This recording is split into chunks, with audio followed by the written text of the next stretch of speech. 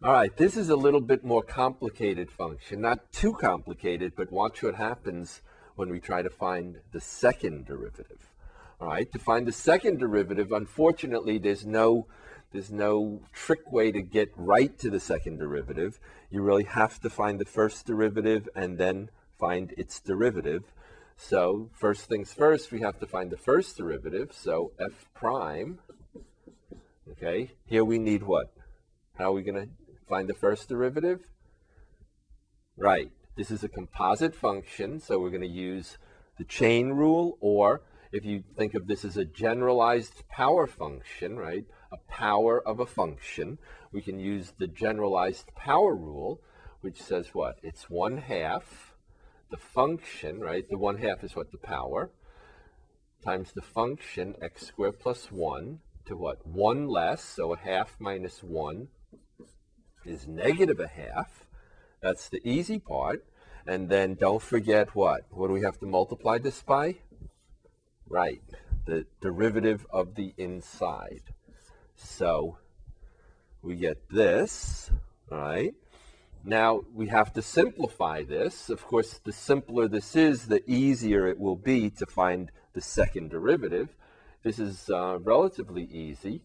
1/2 times 2 is just 1, so we have x, and we could consider this as a quotient, or we could leave it as a product. It really doesn't matter. I think I'll leave it as a product. So I'll have, okay, x times x squared plus 1 to the -1/2 power. And now I need to find the derivative of this function, right, which will be the second derivative. So the second derivative, okay, the second derivative, treating that as a product, it's what? It's the first factor, x, times the derivative of the second factor. So it's the derivative of x squared plus 1 to the -1/2. So what is that? That's, again, the generalized power rule or the chain rule. So I get what? Times -1/2 x squared plus 1 to the what? -1/2 minus 1 is -3/2. Okay, and again, don't forget to multiply by the derivative of the inner function. Okay, but that's only half of the product rule, because then we have to add, right, the second factor, x squared plus 1 to the -1/2 power, times the derivative of the first, which is just 1. All right? So again, this is the first times the derivative of the second plus the second times the derivative of the first. Okay? And this is the calculus part of the problem. We've found the second derivative.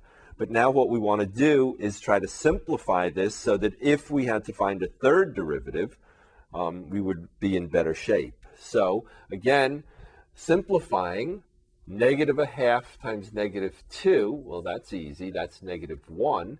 And x times x, that's easy. That's x squared. So here, I'm going to do this in a couple of steps. We have -x squared times x squared plus 1 to the -3/2 plus x squared plus 1 to the -1/2. All right. Now I'm going to show you a technique that you really need to know, because in a little bit we're going to be doing some things with these second derivatives, and you will need them in simplified form. So what we're going to do now is take out a common factor. You see, we have x squared plus 1 to the -3/2, and we have x squared plus 1 to the -1/2. So there is a common factor of x squared plus 1. Okay, the question is, what power of x squared plus 1 can we take out? And of course, what do we have left behind?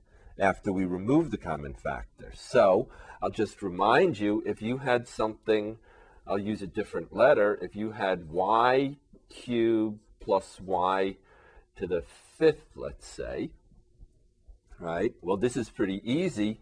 You would take out what? You would take out y cubed. Yes, I think everybody's pretty good on that.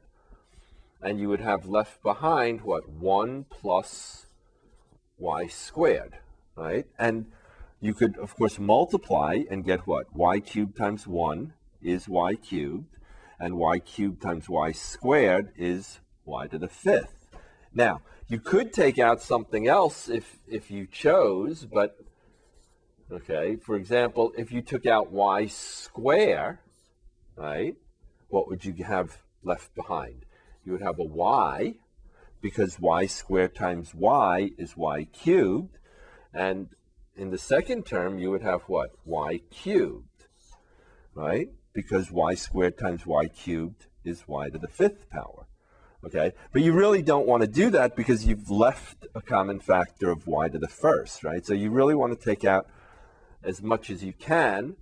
So how do you know that you wanted to take out the y cubed? Well, because y cubed is what? The smaller of these two powers, right?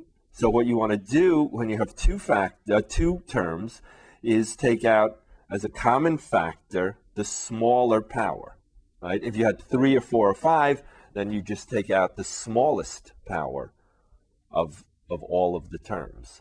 So it's a little bit strange with negative numbers, okay, but let's use the same principle, right? And say what? Well, this is x squared plus 1 to the negative 3/2, and this is x squared plus 1 to the negative 1/2. So which is the smaller power, negative 3/2 or negative 1/2? Right, negative 3/2 is the smaller power. So that's the one we're going to take out. So if we take out x squared plus 1 to the negative 3/2, okay, what do we have left behind? Well, over here, we took the whole thing. We took the whole negative 3/2 power, so there's only a 1 left over here, and so we have negative x squared, right, for our first term. Now, in our second term, remember what's going to happen. This times this has to give us what we originally started with. So it's going to be what? X squared plus 1 to what power? Well, if I multiply x squared plus 1 to the negative 3/2, and I need to get x squared plus 1 to the negative 1/2, right, then what power does this have to be?